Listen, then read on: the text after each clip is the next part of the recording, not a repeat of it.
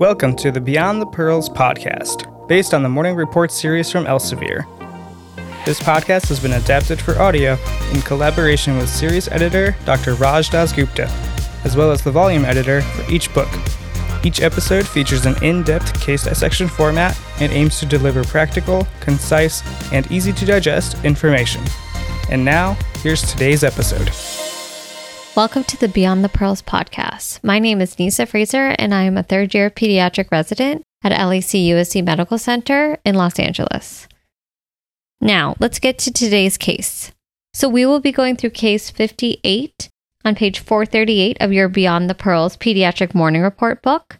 And this is a case of an 11-year-old female with new onset difficulty in swallowing and speaking. So let's get started. We have an 11-year-old female who's brought into the emergency department by her parents for difficulty swallowing, an extremely nasal voice, and recent difficulty in comprehension of her speech.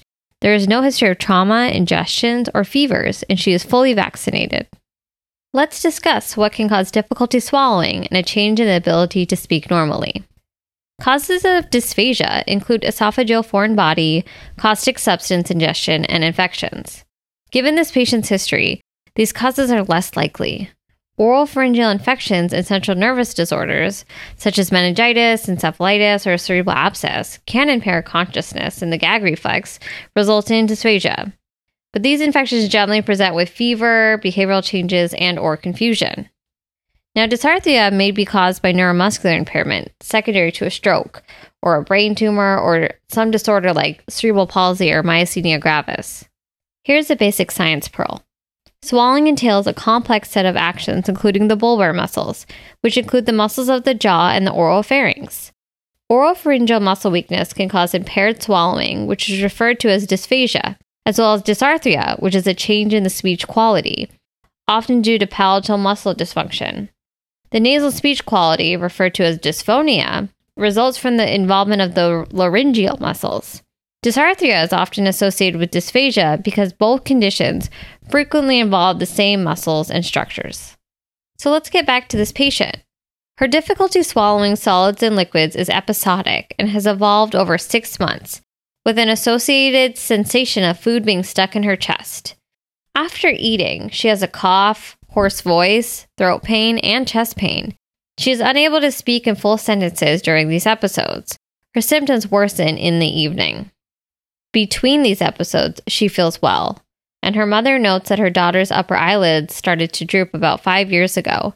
She denies any recent travel and takes no medications. So what is the significance of her symptoms worsening in the evening specifically? Diurnal variation is a term to describe the change in symptoms during the day. It suggests the increasing fatigability with continued use of her muscles during the day and with exertion, which is concerning for a neuromuscular disorder. Drooping of the upper eyelid is referred to as ptosis. The principal muscle involved in controlling the upper eyelid is the levator palpebrae. Ptosis can be congenital or acquired.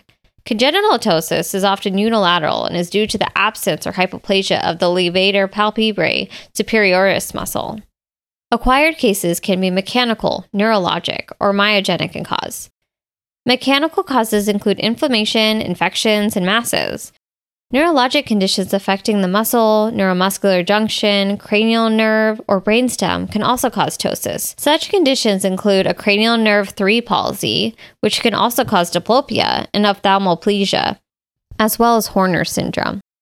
Neuromuscular junction disorders include myasthenia gravis, Lambert-Eaton myasthenic syndrome, and botulinum toxin. Examples of myogenic causes are mitochondrial myopathy, oculopharyngeal muscular dystrophy, and myotonic dystrophy. Here's the basic science pearl. Horner syndrome is a triad of ipsilateral ptosis, meiosis, and anhidrosis due to the disruption of the 3-neuron oculosympathetic chain. So what is the differential diagnosis for muscle weakness? The definition of weakness is a decreased ability to move muscles against resistance voluntarily and actively. The differential diagnosis of weakness includes upper and lower motor neuron disease and muscle disease, or myopathy. Upper motor neuron weakness is present in lesions of the cerebral cortex and the corticospinal tracts above the anterior horn cell. Common acute findings in upper motor neuron lesions include decreased spinal cord reflexes and hypotonia, which evolve over weeks into chronic spasticity, hyperreflexia, and the Babinski sign. Cerebral cortex lesions includes intracranial hemorrhage, stroke, brain tumors, Todd's paresis after a seizure, and hemiplegic migraines. Spinal cord lesions involving the descending corticospinal tracts include trauma, tumors, paraspinal infection or inflammation, and transverse myelitis. Lesions involving the anterior horn cell, peripheral nerve, neuromuscular junction, or muscle cause lower motor neuron weakness. Lower motor neuron signs manifest as muscle weakness, hypotonia, and decreased spinal cord reflexes. Common causes of anterior horn lesions, which often include fasciculations, include polymyelitis and infections with other enteroviruses. Peripheral nerve causes include Guillain-Barré syndrome, peripheral nerve toxins such as heavy metals, and acute intermittent porphyria. Botulism, myasthenia gravis, and organophosphate or carbamate poisoning, and tick paralysis are causes of neuromuscular junction disorders.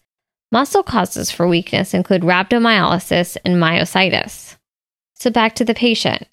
On physical exam, her extraocular muscles are intact and her pupils are round and reactive to light and accommodation, with intact corneal reflexes.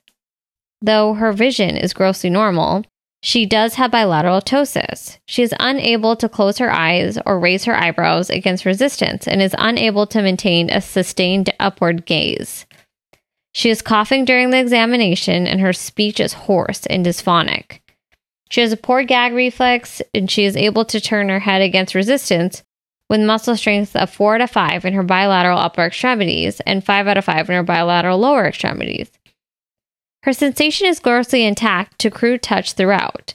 Reflexes are 2+, and her gait is normal, and she has a negative Babinski. So how does her neurologic examination help narrow our differential? The absence of a Babinski sign, lack of spasticity, normal deep-tended reflexes, and normal higher cortical function. Instead, the patient's bilateral ptosis, poor gag, dysphonia, and dysphagia, as well as the decreased upper extremity muscle strength, are all suggestive of a lower motor neuron disorder. It is important to distinguish between baseline and persistent weakness versus diurnal symptoms and fatigability, the latter of which are more specific for a neuromuscular junction disorder. The inability to close her eyes and raise her eyebrows against resistance indicates a weakness with fatigability, which is confirmed by the inability to maintain a sustained upward gaze.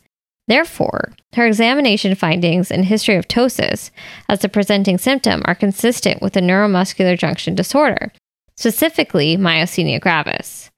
Other lower motor neuron processes, such as Miller-Fisher variant of Guillain-Barré syndrome, which cause ophthalmoplegia and ataxia, other neuropathies and myopathies, do not usually have fluctuating or diurnal symptoms and fatigability on examination. Myasthenia gravis is categorized into pure ocular or generalized variants, depending on the affected areas. Ocular myasthenia gravis is more common in prepubertal children, and generalized weakness is more common in postpubertal adolescents and adults. Other symptoms of myasthenia gravis include dysphagia, dysarthria, extremity weakness, dysphonia, and respiratory failure in the absence of visible respiratory distress. A quick basic science pearl is that the most common symptom in myasthenia gravis is actually ptosis. Another thing to be aware of is that rapidly progressive neuromuscular junction symptoms actually suggest botulism and organophosphate poisoning. So our diagnosis is myasthenia gravis. What is the pathophysiology? Myasthenia gravis is an autoimmune condition wherein autoantibodies attack the postsynaptic membrane at the neuromuscular junction.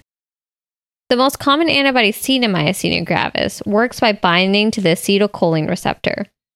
This antibody binds to the alpha and beta subunits of the receptor, leading to internalization and breakdown of the acetylcholine receptor. The antibodies can also directly impair the function of the acetylcholine receptor by simply binding to it. Here's another basic science pearl. Acetylcholine is the primary neurotransmitter at the neuromuscular junction. Another antibody implicated in myasthenia gravis, but less commonly found, is an immunoglobulin G, or IgG, autoantibody to muscle-specific kinase, which targets striated muscle protein. So ideally, which test should be performed clinically once the suspicion for myasthenia gravis is raised? Serologic antibody tests should be sent, and a bedside test using edrophonium, which is a short-acting acetylcholine inhibitor that prolongs the presence of acetylcholine in the neuromuscular synapse, and thus allows for increased muscle contraction. And this is used to elicit a transient improvement in observable or measurable signs, such as ptosis, severe ophthalmoparesis, and dysphonia. A positive edrophonium test supports but does not confirm the diagnosis of myasthenia gravis. Edrophonium enhances the muscarinic effects of acetylcholine, producing bradycardia and bronchospasm. Cardiopulmonary monitoring should be used in this test, and atropine should be immediately available at the bedside. Let's discuss some other tests that could be used to diagnose myasthenia gravis. Placing an ice bag on the eyelids of a patient with ptosis with resulting transient improvement is suggestive of myasthenia gravis. This is because of the slowing of the breakdown of acetylcholine at the neuromuscular junction. Electrophysiologic tests, including repetitive nerve stimulation and single fiber electromyography, are less sensitive but more specific, allowing for diagnosis and confirmation. The latter test is much more sensitive in both the ocular and generalized forms of myasthenia gravis. Finally, 85% of patients will have elevated anti-acetylcholine receptor antibody titers, which is predictive of a more severe clinical course. So back to our patient. The patient's edrophonium test is positive. Serum tests show detectable anti-acetylcholine receptor antibody levels, confirming the diagnosis of myasthenia gravis. So what further workup is required now that she has been diagnosed with myasthenia gravis? Patients with myasthenia gravis are often found to also have thymic abnormalities, suggesting that the thymus may have a role in the pathogenesis of the disease. In fact, 60 to 70% of patients will have thymic hyperplasia, and 10 to 12% have a thymoma. In patients who have a thymoma, there is a higher remission rate if the patient undergoes thymectomy, but this is in adult studies. Even in most patients without a thymoma, a thymectomy is thought to improve the long-term prospects of remission or control of the disease. On further investigation into the patient's past medical history, it reveals that she has been prescribed albuterol for presumed asthma due to a chronic cough, as well as having been given antibiotics for pneumonia 3 times in the last 5 months. She was also admitted to the intensive care unit recently due to pneumonia that required intubation for impending respiratory failure. So are the diagnoses of asthma and pneumonia related to the patient's myasthenia gravis diagnosis? So the patient has oropharyngeal muscle weakness, likely leading to multiple episodes of microaspirations. Most of these episodes result in little more than a chronic cough, which in this case has led to a misdiagnosis of asthma. Some of the aspiration events were significant enough to result in pneumonia. One pneumonia was associated with respiratory failure requiring mechanical ventilation, which likely indicates an undiagnosed myasthenia crisis. What is myasthenia crisis? Let's talk about it. Myasthenia crisis is a life-threatening condition in which a patient's respiratory muscles are so weak that the patient requires intubation and mechanical ventilation to ensure adequate oxygenation and ventilation. A crisis can be triggered by infection and by other stressors such as surgery, pregnancy, childbirth, and medications. Of patients with myasthenia gravis, 10 to 20% will experience a myasthenic crisis at some point during the course of disease. Here's the basic science in clinical Pearl. Suspect myasthenic crisis in a patient with myasthenia gravis when they present with dyspnea, dysphagia, poor respiratory effort, and paradoxial abdominal breathing, in addition to a low vital capacity. The mainstays of treatment of myasthenic crisis include plasma exchange and IVIG. Both therapies take effect within days, but the effects only last a few weeks, so patients are often started on glucocorticoids as well. Plasma exchange removes antibodies from the circulation, but without immunomodulatory treatment, the antibody levels will rise within a few weeks. The The exact mechanism of action of IVIG in myasthenia gravis is unknown. However, possible mechanisms include neutralization of antibodies and effects on the complement system. Here's a clinical pearl. Vital capacity measures the maximum amount of air that a person can expel from the lungs after a maximal inhalation. Thus, it indicates the severity of respiratory muscle involvement in neuromuscular disease. In general, a vital capacity less than 20 milliliters per kilogram is an indication of impending respiratory failure in patients with myasthenia gravis. So what are the treatment options for myasthenia gravis? Medications for the treatment of myasthenia gravis include anticholinesterases and immunosuppressive agents to manage symptoms and induce remission. The main cholinesterase inhibitor used currently for symptom management is pyridostigmine bromide, which blocks the action of acetylcholinesterase, allowing for higher levels of acetylcholine in the neuromuscular junction that can bind to postsynaptic acetylcholine receptors. Most patients will need immunosuppressive therapy eventually in their clinical course, typically starting with an oral glucocorticoid. Steroid-sparing immunosuppressive agents are not used as frequently in juvenile myasthenia gravis, given their side effect profile, but are generally used for poorly responsive or relapsed patients. A suggested treatment algorithm is shown in the figure of the book. The figure starts to talk about initiating treatment with pyridostigmine and adjusting the dose in response, whether the patient goes into remission or not in remission. If the patient does not go into remission, you have to consider a thymectomy, starting prednisone, and starting a steroid-sparing agent like azathioprine or cyclosporine. If there's an improvement, then great, you can start to initiate a slow steroid taper and or continue a steroid-sparing agent. If no improvement, then you'll have to consider an alternate steroid-sparing agent, start periodic IVIG or plasmapheresis, and then definitely consider the thymectomy if it's not already been done. If all these treatments lead to no improvement, you'll have to consider long-term IVIG or plasmapheresis, rituximab, and then cyclophosphamide. In general, if a patient has a severe generalized disease like dysphagia requiring a nasogastric tube support, or poor respiratory compromise, creating a risk for intubation, or anytime they have poor ambulation and unable to get up from a squat or climb stairs, then you'll also consider those other therapies like alternate steroid-sparing agents, periodic IVIG or plasmapheresis, and then the thymectomy. So back to our patient. The patient has started on pyridostigmine bromide, but significant symptoms of generalized weakness persist.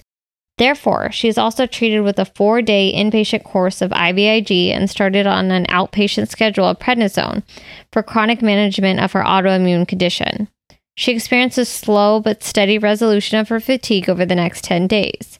She is discharged home with a plan to undergo MRI imaging to evaluate for possible thymoma.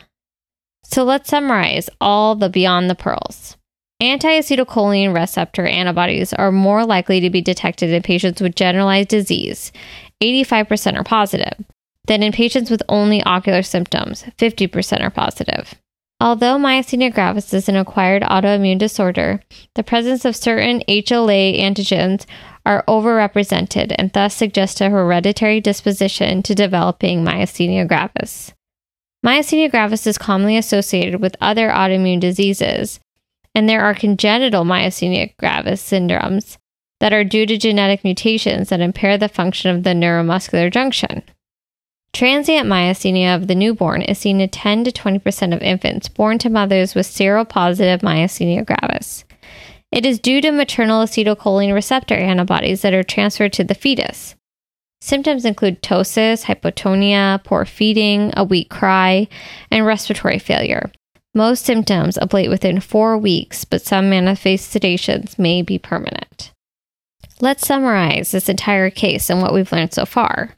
So we had a case of an 11-year-old female who presented with difficulty swallowing, an excessively nasal voice, and difficulty in comprehension of her speech.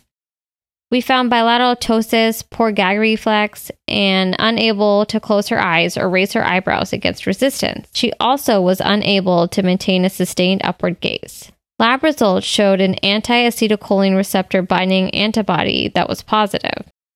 We made the diagnosis of myasthenia gravis and treated the patient with pyridostigmine, IVIG, and oral glucocorticoids. That concludes our case for today. Again, my name is Nisa Fraser. Thank you so much. Thank you for listening to the Beyond the Pearls podcast from Inside the Boards. This podcast is executive produced by Christopher Brightigan and Dr. Patrick Beeman. This podcast is intended for educational purposes only and is not medical advice. Ars longa, vita brevis.